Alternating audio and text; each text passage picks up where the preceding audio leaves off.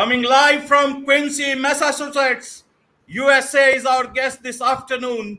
Welcome to this very special edition of the KJ Masterclass Live, the show which ensures that you profit from your time spent here with experts, either through their industry insights, information, or simply learning from them. And today we have Eric Mason, Chief Financial Officer for Quincy, Massachusetts. He's also an economist and he also a TEDx speaker. In his current role as Chief Financial Officer for Quincy, Massachusetts, he manages a $345 million budget and $1 billion debt portfolio. Welcome to the show, Eric. Thank you. I'm happy to be on. Thanks for having me on. Thank you. Thank you. You know, Eric, today is a very special day when we are talking.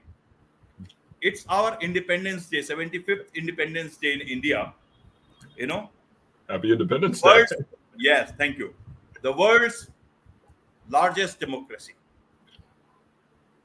And you are the CFO of a city called Quincy, which gave two presidents to the biggest democracy of the world. John Hancock, the largest signature on the Declaration of Independence, is from Quincy too. Right. So we love celebrating independence up here. Right. So the second president and the sixth president, father and son. Yeah. So that's why it makes a special day when we talk. And when we talk economics, we talk people. Yeah, absolutely. And that's what we will talk about. And that's what you focus on. Okay? So my first question itself is, Eric, you want to talk about everyday economics. You promote everyday economics. You want people to learn about economics, help them learn a bit about economics. Now, why do you want them to learn economics?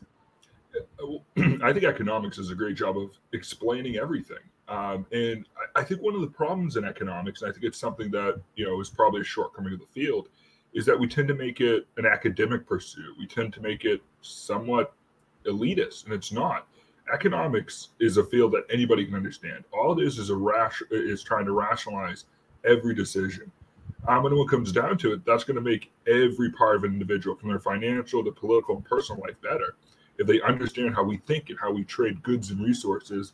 And you know what? I'm one of those big believers. We're all better off if we're all better off. So somebody else understanding economics is great. That's going to help me out too. So one of the reasons I'm such a proponent of everyday economics is because maybe I'm a little selfish. It helps me out if you're better at it too, or if anybody else is better at it. Right. So from a common man's perspective, if you want to help them to understand economics, the reason also is that it impacts them every day. But not everybody knows how deeply it impacts them. Yeah. For some people, it may be buying gas. For some people, it may be buying groceries. For some people, it might be when paying taxes.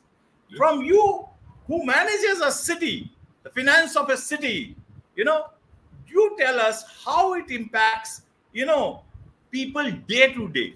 That will be something, from the man himself who is dealing with people and not just with numbers.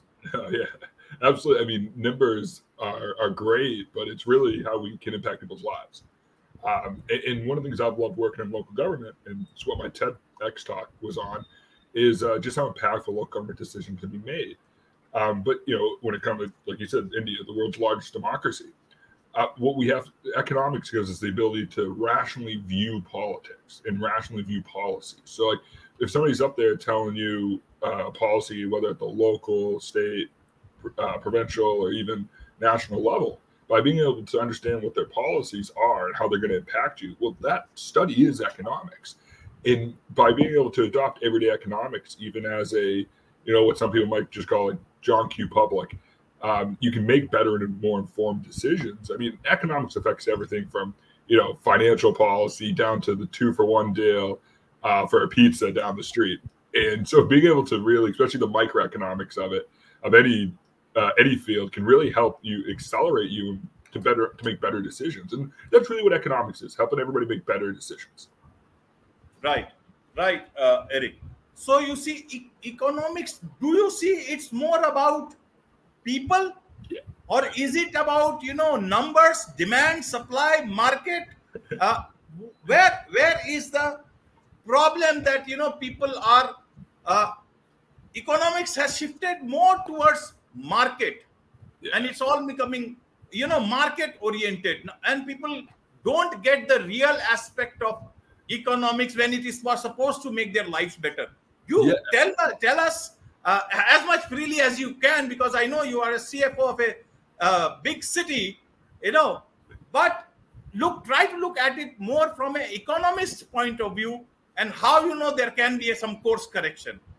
yeah, absolutely. So like, I'm a very Austrian. I have a very Austrian view on economics.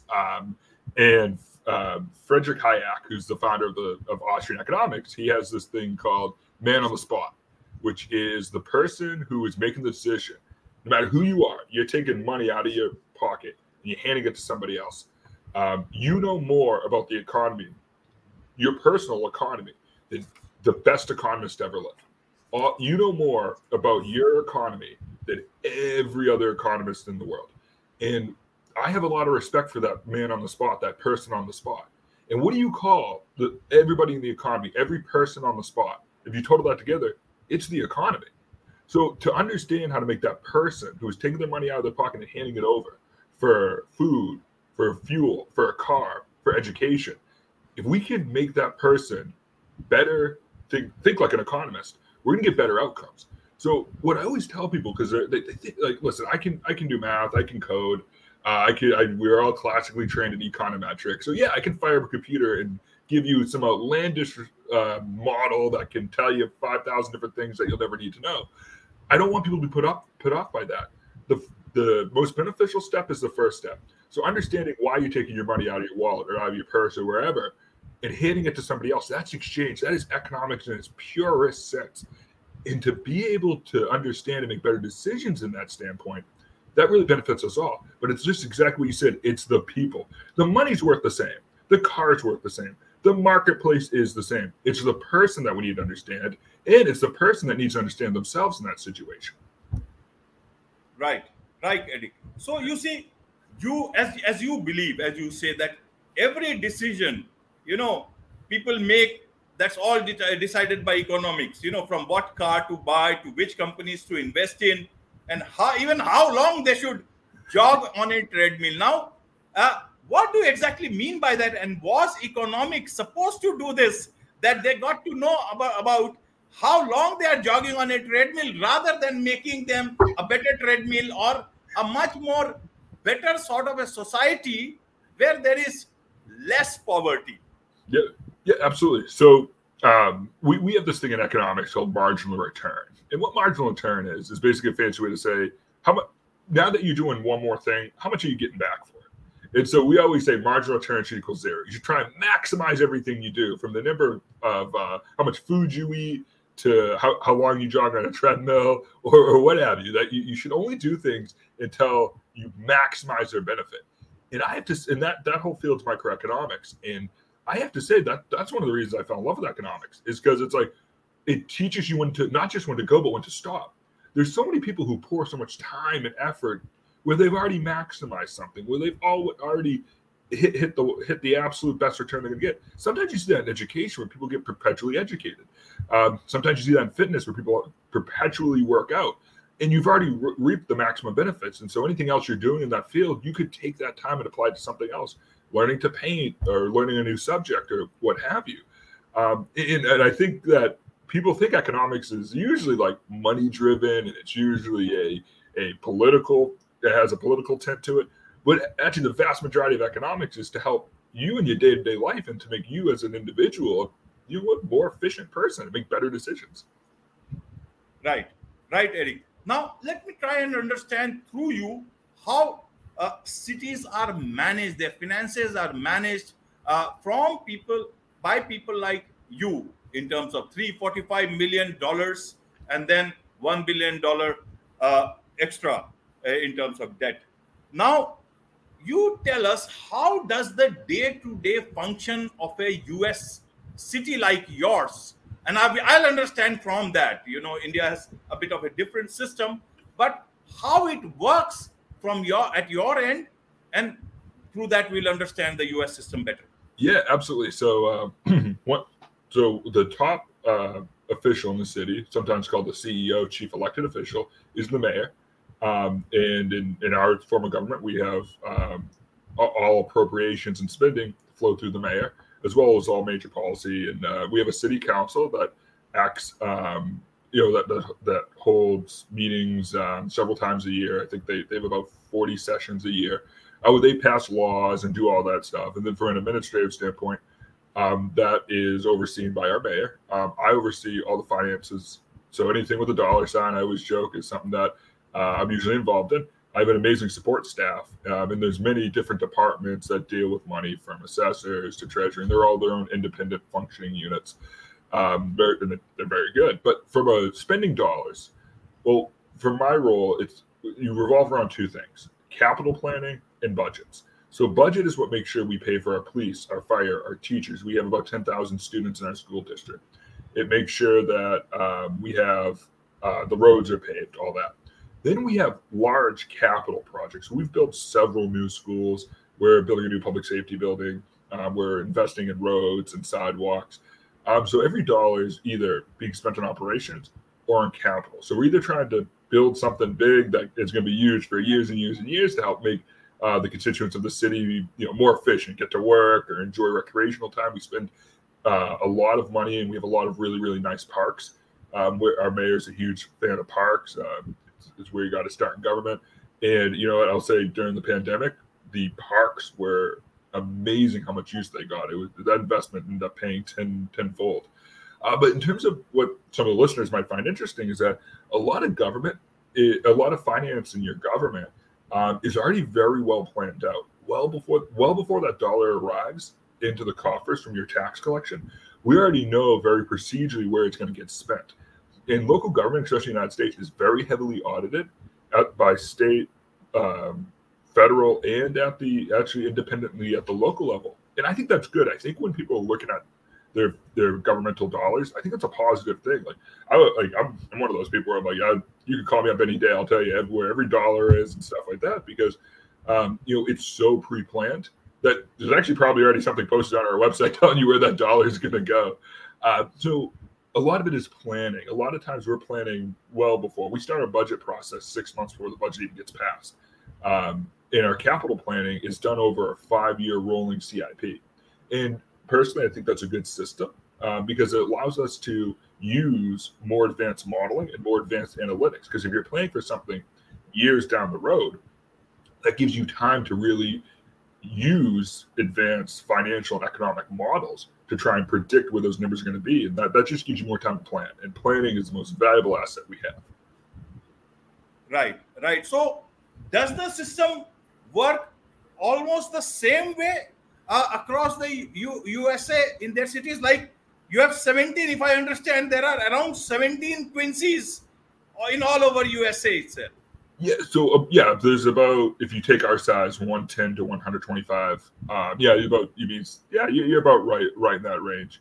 Okay. No. So my wife is from. My question is that whatever, if that is correct or not, or roundabout, do all the Quincy's have the same sort of structure, or is it different in different states? No, it's different in different states, and even different in different parts of states. My wife is from the southeast of the United States, so they don't have local government. They have counties, which are oversee big areas. In Massachusetts, we have two forms. We have Chapter 44 and Chapter 53, where they don't even have a CFO. They just have a town accountant, and those are for really smaller communities. And then you go out west to California, and you have some of the largest. I mean, LA County is one of the largest governments in the world, let alone local. Just don't qualify. I mean, they have a massive, several $billion budget. And then you go into the Midwest, and they have large counties, but sometimes the counties don't have government. That they're part of these 6 or 7 counties are put together and regionalized. It's different all over the country. Where we are, we have the most developed form of local government. Where we have city councils, we have mayors, we run like a corporation. We have a CFO-ship, we have chief legal counsel, stuff like that. So we have like the most evolved form just because we've been around forever. I mean, Quincy was founded in 1625. So I know that's not old for a lot of parts of the world, but in the United States, we were founded 5 years after the Pilgrims arrived. So we've had a lot of time to refine this. Right, right, Eric. Now, when you look at numbers, you are the person who knows exactly how much money you got in your hands, what are the demands, what are the plans, and what the mayor wants, what is possible, what is not possible. You got the real picture uh, better than anybody else. Perhaps, if I can tell you, it's like any other company. The CFO knows it all. Okay, Yeah, now you have your eyes and ears both to the ground. You know the numbers in the real sense. Now you see poverty also. Now the number of people getting into poverty, what is your understanding? What causes unemployment and then it leads to poverty? Can you tell, as an economist and somebody who sees real life, such a sort of thing happening? Not that anybody is, responsible for it, but you see it. That is the same sort of a thing which happens across your country and perhaps in the larger part of the world. We'll leave the politics aside at the moment. yeah, But in terms of numbers, what exactly do you think is the reason? yeah. I see. And this is a question I get a lot on when I'm lucky enough to come on shows like this, and it's a complicated answer. But my personal viewpoint on it is poverty is one of the most I would say it is the saddest aspect of inefficiency.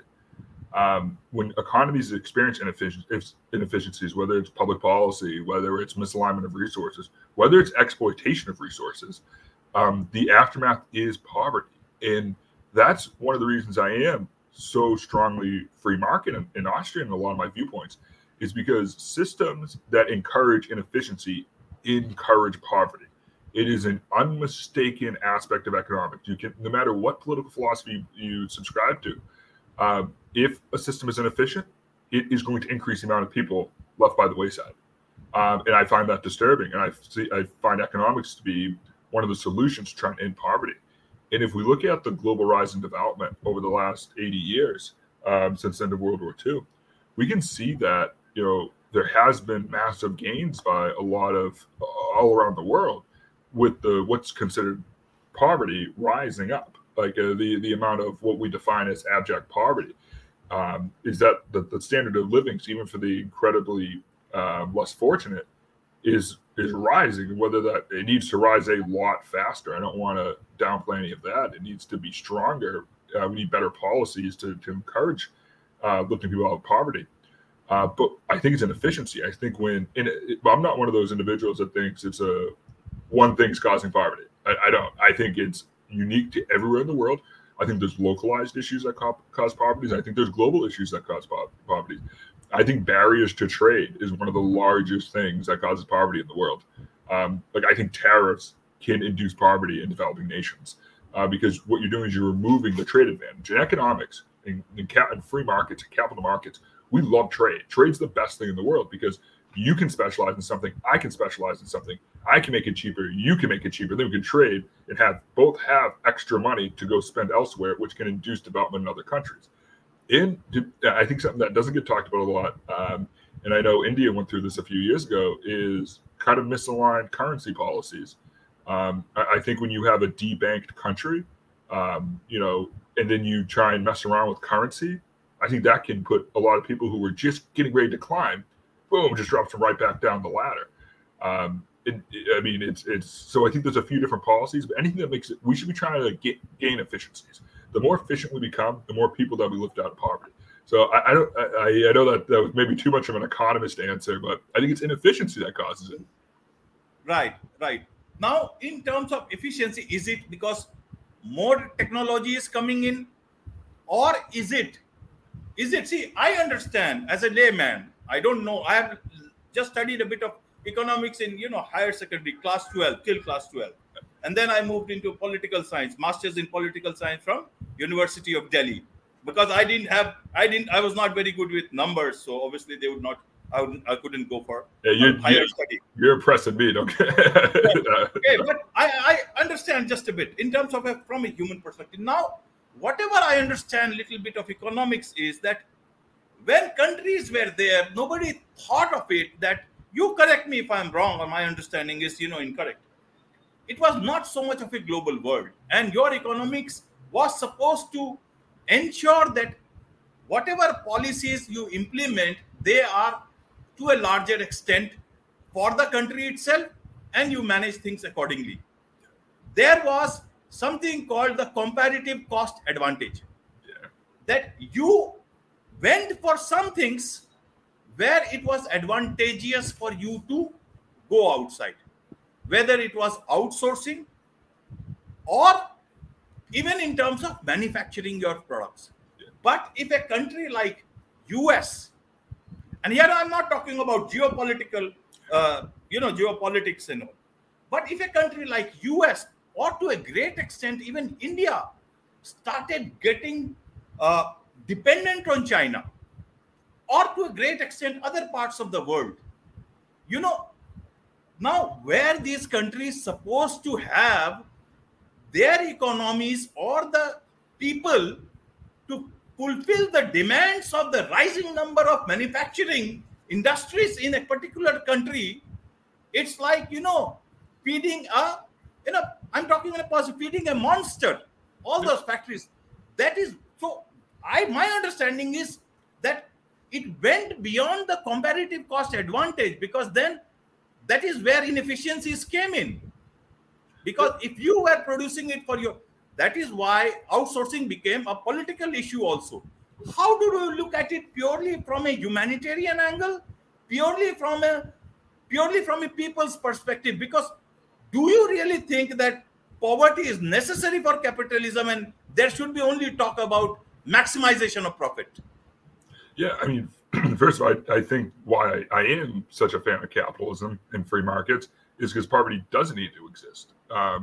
You can make a system more and more efficient. That's what capitalism allows for, where other economic systems don't. You need to climb on top of somebody else to climb up in a system that isn't actively trying to become more productive. Bring the thing, you kind of hit it right on the head. Actually, not kind of, you did hit it right on the head. Outsourcing has become political, and sometimes that can skewer the economics of what we're actually doing, which is exactly like that competitive advantage, comparative cost advantage as we go, which is 100%. Well, there's comparative cost advantage, and there's something we also have. We have an economics called absolute cost advantage, and that's exactly what you're talking about with what's happening in China to as a greater extent, the global economy, where we have certain manufacturing hubs. What I do find interesting is that the United States imports about 50% of all its goods from China. China actually imports 54% of all raw material from the United States. So there's trade going back both sides. I think that's often something that gets overlooked in that type of discussion. But in terms of outsourcing, this was happening a lot during the pandemic when we as supply chains started falling apart. And there's a lot of the great industrial and organizational economists who are talking about what we call intensification of labor and intensification of economies. The reason the United States doesn't manufacture, or in large scale, doesn't manufacture most common household goods is because labor in the United States has become too expensive. If you look at like the capital per individual, or capital per capita, which is a mouthful to say, in the United States, it's really, really, really high. And production is just a combination of labor and capital. That's all production everywhere in the world is. So as capital investments become much higher in an economy per person, you're going to end up seeing that labor becomes more and more expensive. It's productive, but it makes it inefficient to make, say, a microwave that can hit the market. The microwave would have to be outrageously expensive. But what that does, it pushes jobs to other areas of the world. But you hit something right on the head, is that we're making decisions based on the country level, not on the global level. Yes. Personally, I like making decisions at the country level because I think that causes competition between countries, and that's competition is good for both people. It makes people work harder. So there's this beautiful economic dance that occurs all across the world. And what happens is that sometimes people become territorial. Sometimes people they don't want to engage freely in trade for reasons other than economic reasons, and that is inefficiency in a nutshell. And it's bore by the people of each nation are both worse off because there's these barriers to trade. I think barriers to trade and barriers to immigration can hurt economies a lot. And I think when you hurt an economy, you hurt everybody in it, but particularly you hurt the poorest people. So yeah, there's this like you described it better than I did. There's this beautiful dance all going all across the world right now, where people are trying to figure out how we can all be better off. Yeah, because yes, for example, you make your budget, your finances according to the needs of your city. Yeah, yeah, Now, if it has to suddenly or even together, it has to take care of other places, uh, then your whole economics go haywire. How do you plan according to that? You can't. It will be very difficult for you to plan and manage it, because all numbers will be it all be dubious. Then it will not work for you. In the same way globally it works. For example, I'm asking you from as an economist, how do you see that? And I'm sure these countries must be having brilliant economists there itself. Is it the politics, or something else? Uh, Countries like Pakistan, countries like Sri Lanka, yeah, even there is a scare in Bangladesh that it may also face the same problems. Just didn't the economists they see it long coming, or was it that they just waited that COVID will come and things will just come in the open? Uh, why it has happened suddenly? What do you see the trend in terms of uh, globally? You see countries are not able to comprehend what lies for them in future. How do you see it as an economist of large a large city? yeah, Yours is seventh largest, I guess, in Massachusetts. yeah. Yeah, I mean, to put on my, it's funny because my background before I got into the public sector was labor economics. So now it's like labor, public, and finance. But I'm going to go back to kind of my roots and go to the labor side of that. I don't. There are more brilliant economists than I in Pakistan, in Bangladesh, and Sri Lanka, in any country. I'm probably the smartest economist just in this room. And that's it. That's a high. This empty room besides me in it. But what I think it is, it's people. I think it's the brain drain. I think a lot of these countries that you listed off, I think some of their smartest individuals leave. I think there's a lot. I think a lot of them immigrate to India. I think a lot of them immigrate to the United States, to Japan, to South Korea, even Australia. Australia had population increased like 20% since 2010. A lot of that was like through immigration. I think that's what's happening, is that they're not seeing the prosperities of staying in their home countries. So the smartest people who drive your economic growth, who are the people who innovate, create new businesses, who are become your doctors and become your engineers, they're leaving. They're leaving for better opportunities. And part of that, it's kind of a self-fulfilling prophecy, because the more capital in an economy is, the more that labor is valued. The more that labor is valued, the more they can produce, which means people will invest more capital in there. So what these other nations have to do is they need to derive a trade advantage. They can do that through having having no or low tariffs, and from weakening their currency. Weak currencies are good for trade. So these countries may be thinking my only solution is to really devalue my currency and try and get a trade advantage, but that can lead to a myriad of other issues like hyperinflation, lack of ability to immigrate, lack of ability for internal tourism, internal movement. And when you talk about devaluing currency for trade, you're really moving the economic system towards commodity producers. You're not. It really dissuades people from doing more advanced styles of, like what we call intensified economic activity, which would be like lawyers and engineers. So I think it's kind of a spiral where once you lose the good people in your nation, you end up losing your future. That's right. I'm a big believer, and that's what happens. Okay, okay, Eric. Now talking of countries, now a lot of globally there is this whole concept of talks about governments holding power within themselves. I'm talking about cryptocurrencies, cryptos. Because almost everywhere that I've talked, I've had a couple of discussions, I've heard a couple of people talking. Everywhere, the biggest uh, reasons that they are giving out is that some banks globally or in countries or governments are holding too much of this power within their hands, and that is not actually fully democratic. The biggest reason is that if you go for cryptocurrencies, the technology, blockchain technology, then it creates a better playing field for everybody across the world, and it will be a egalitarian society in terms of anybody can transact, and you can transfer your money without actually carrying it, and it is the safest mode in the world. Now there are two questions. Do you see that actually it's that case? Secondly, is it a threat in a way for democracies across the world? Like in India, we haven't adopted, we don't even call it a currency, we just call it a crypto, maybe a digital asset. The only currency we have right now is the Indian national rupee.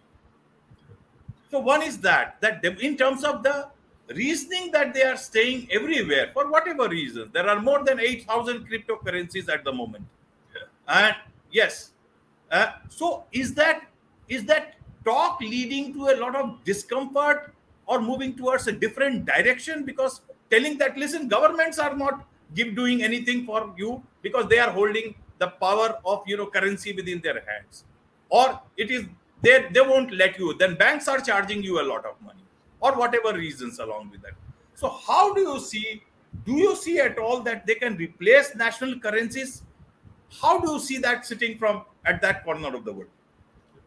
Yeah, I think whenever I'm on this conversation, I think I go a little philosophical, which is what is currency? In economics, we actually have a definition for currency because we have a definition for every word. We like definitions way too much. Trust inscribed. That is the definition of currency.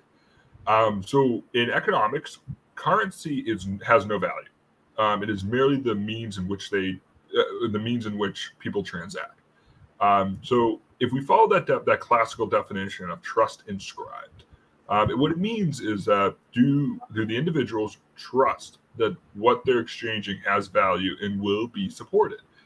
So as long as a nation, or as long as an institution large enough that everybody buys into, accepts a cryptocurrency as being worth money, then absolutely it has value. Um, I'm personally more excited for the blockchain portion of cryptocurrencies. I think that's going to be very quickly adopted by government. It's going to, if we can create better information and better information flows, which blockchain does very well. I think you're going to see a lot of benefit to governments that will adopt it. I always joke with people, like, what was the first blockchain? And they go, people will say Bitcoin, some of that. I go, no, it's your passport. You carry it around independently. People look at it, they can tell you where you've been, and it allows you to freely interact with different countries. I think we'll see that adoption widespread. If we look at, say, the U.S. Marshall Islands, which adopted a cryptocurrency, Estonia, which is playing around with adopting an official national cryptocurrency, we can see a lot of success of state-driven cryptocurrencies. Now, with that said, there's been some failures. The Petro coin in Venezuela has pretty much flopped. But Venezuela has other issues that have nothing to do with that cryptocurrency, that just have to do with governmental structure. But as a whole, I think it gives options. I think if a government is, the people trust their government to make good financial decisions, and they can trust in the currency, or they can choose to adopt a third party currency like Ripple or something like that, where they can freely exchange regardless of government structure.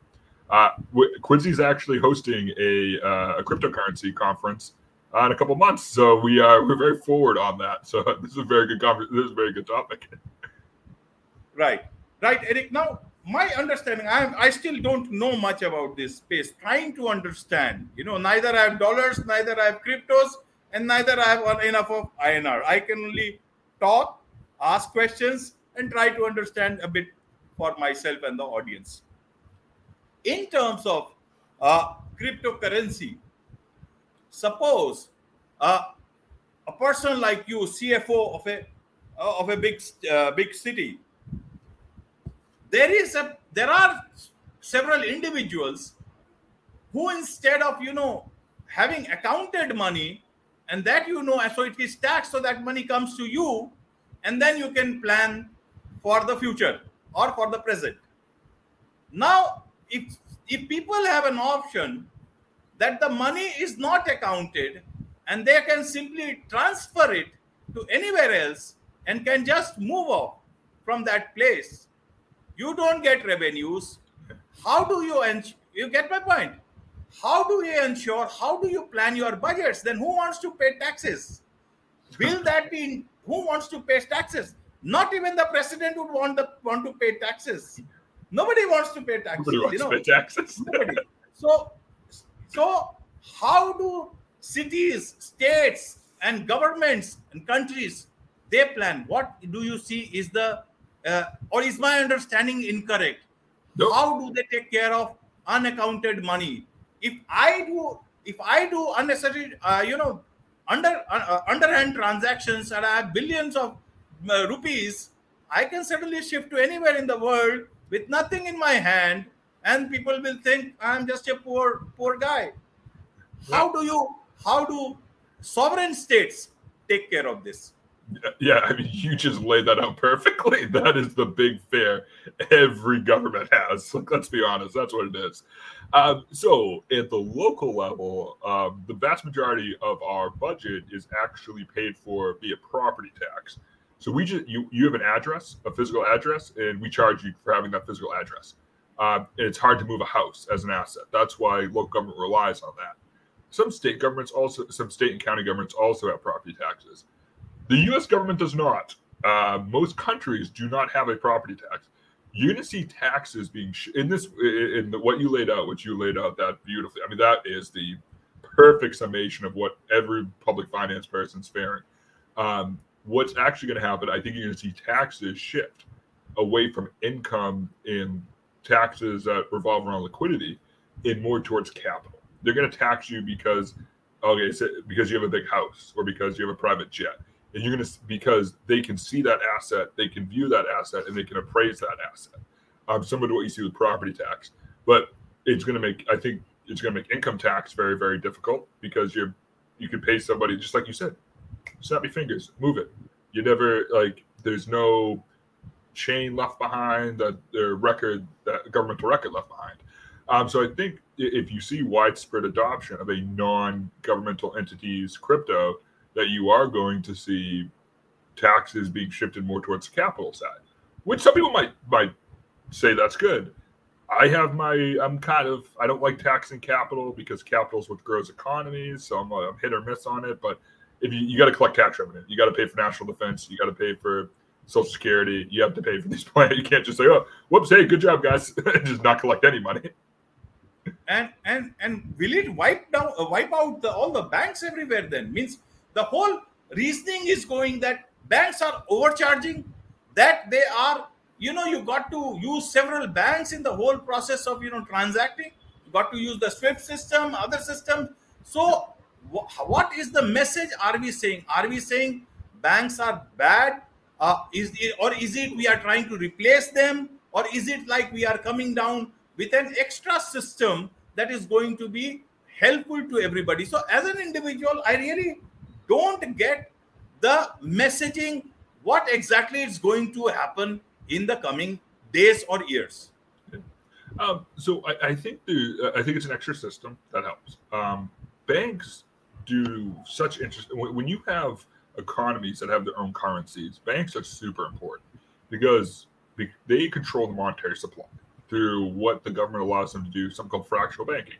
So if the United States government wants to add $1,000 to the economy, it doesn't add $1,000. It could just simply change the fractional banking ratio to 0.1, and suddenly, if a bank has $100, it now has $1,000 it can lend out. So banks also provide services to allow the economy to grow by lending out money. A cryptocurrency, because it is decentralized, can't lend out money. Bitcoin can't function as a bank. Can't lend out money with some interest rate to get it back later. And so banks will still serve a very, very strong purpose. On top of that, they're insured. So in the United States, they're insured up to $250,000, which covers the vast majority of Americans' liquid assets. What makes me excited for cryptos, what makes me excited, is what it's going to do, not for the top 20% of income earners, but for the bottom 20% of income earners. I Okay. think it will help, the mom and pop shop down the street who can't Okay. afford those fees, who isn't using banking to expand their business, but instead now has a low to no fee, highly reliable system to pay vendors. And on top of that, they don't have to travel 20 miles to a bank. They don't have to worry about, a consistent electrical connection. That currency is backed by a very well understood blockchain group. So like I'm actually more I know I'm kind of weird. Like everybody's like, oh, what's Musk gonna do with this and that? I'm like, no. I want to see what the lady down the street who is selling cucumbers. I want to see how it's gonna help her out because I think, Right. and that's where you're gonna get the best economic return is helping the lower 20% in income grow. Okay. That's your biggest return. So that's what I'm excited about. So you think it will help the lower 20% if it comes in the right manner? And we have evidence of that already happening in Africa. So Okay. Africa Okay. is really unbanked. Okay. Okay. So Eric, but what about inflation? Me, as far as I understand now, everybody can, of all these cryptos, they can mine as much as if I'm correct, as much as they want, and if they say that no, we have only a limited number of cryptos or coins that we'll mine, then as because nobody knows who controls them. Is it uh, and at what stage who controls it? Is it like going to be the Federal Reserve or the RBI, like in India, Reserve Bank of India? So I want to understand that part. See, anybody can say anything, but how do you actually manage it? Not that I don't trust, I on the face of it I trust everybody.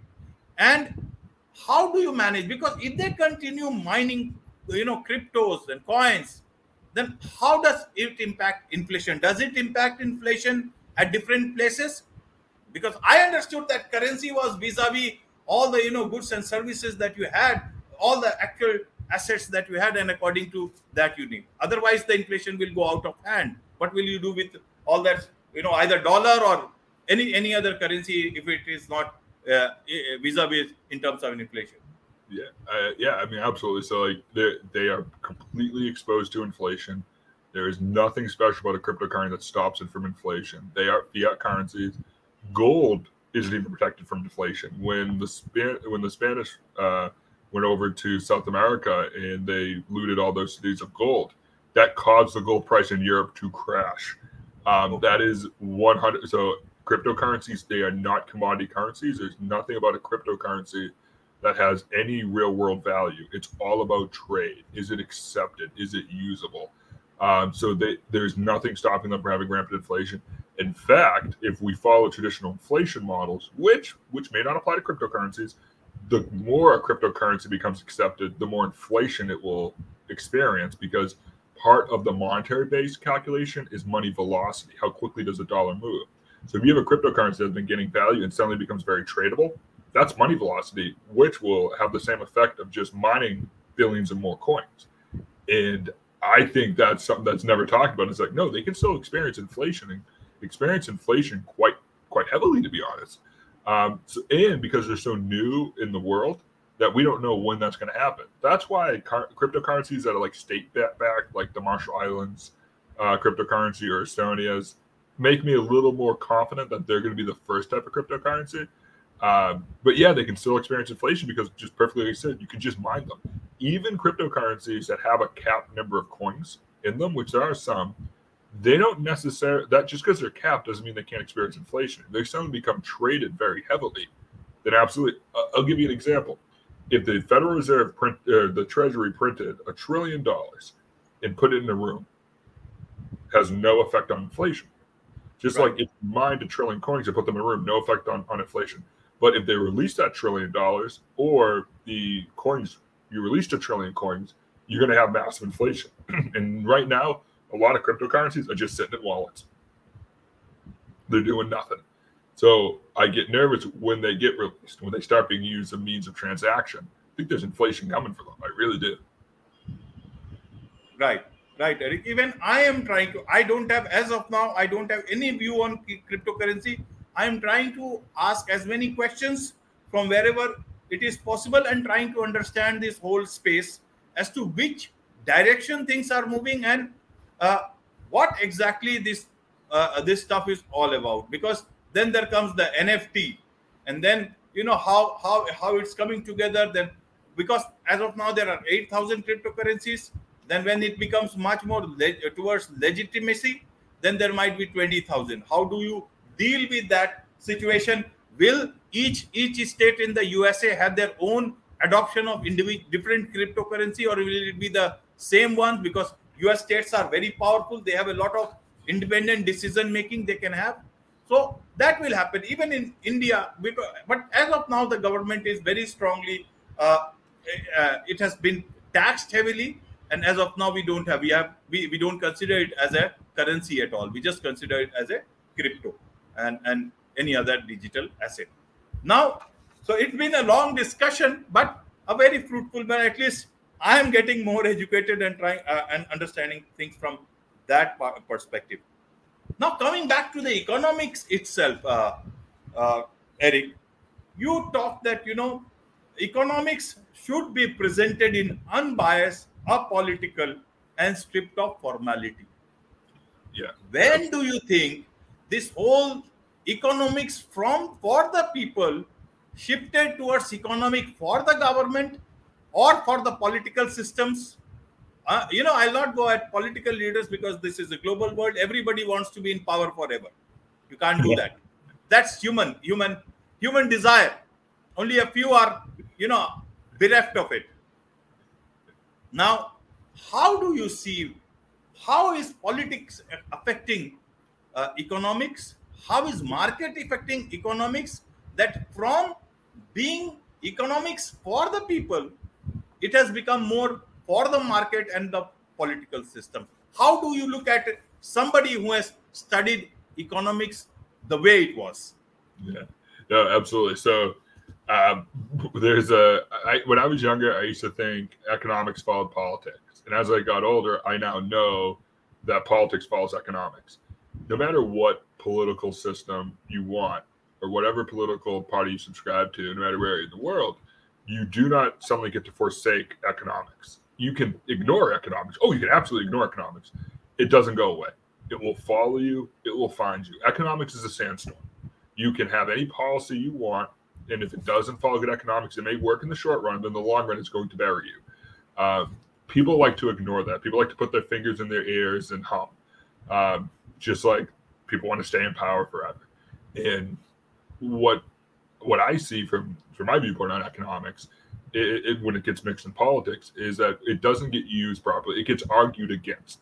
Economics is a brick wall. It's a brick wall. You can argue with it all day long. It's not going to change. You're better off using that brick wall to build a foundation of good policy and not just scream at it.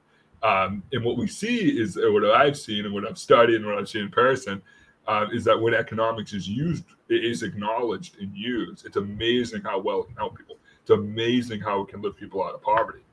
And what I think happens a lot of times is that the answers aren't fun. The answers, if you follow the economic rationale, the answers can sometimes feel counterintuitive. It is counterintuitive that increasing minimum wage decreases weekly income. That's a fully established, observed fact.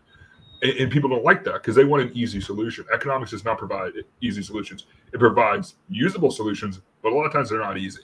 And I think if we break down economics for everyday economics, and so the average person can feel that this is a field that they know because they can, everybody can learn economics, then we can really start helping these policies. And these policies can become more palatable because the average person can understand them. Because trust me, everybody can understand economics. It's not an elitist field. It is everybody has the ability to understand it. They just need to give it a chance.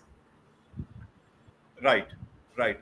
Now, Eric, my last question to you, to understand from you, is that you say that economics, if it does not have all the answers, it may not know some things, but it's very good at making guesses. At least it will give you something from there. Now, can you help me as understand about that is what does firstly does economics does not know, and secondly, if it does not know, how does it help in making guesses?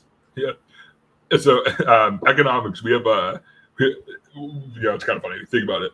Like we don't know everything, but we're pretty good at knowing what we don't know. So there's stuff in economics. We have theories on like something called a Giffen good, which is something the more expensive it gets, people demand more of it, which makes no sense. But every once a year, there's a card game company here in the United States that just as a joke starts selling the product for higher and higher prices, and people buy it.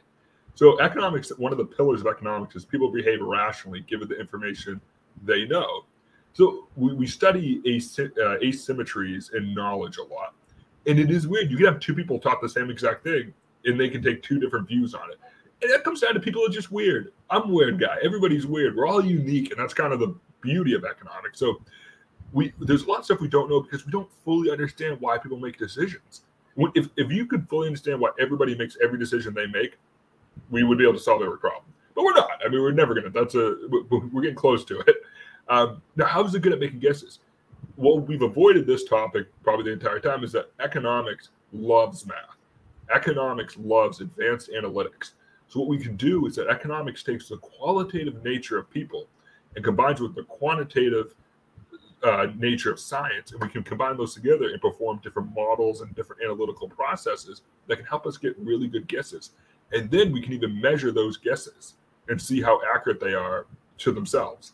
And as time goes on and on and on and on and on, we can refine those decisions. People forget that macroeconomics isn't even 100 years old.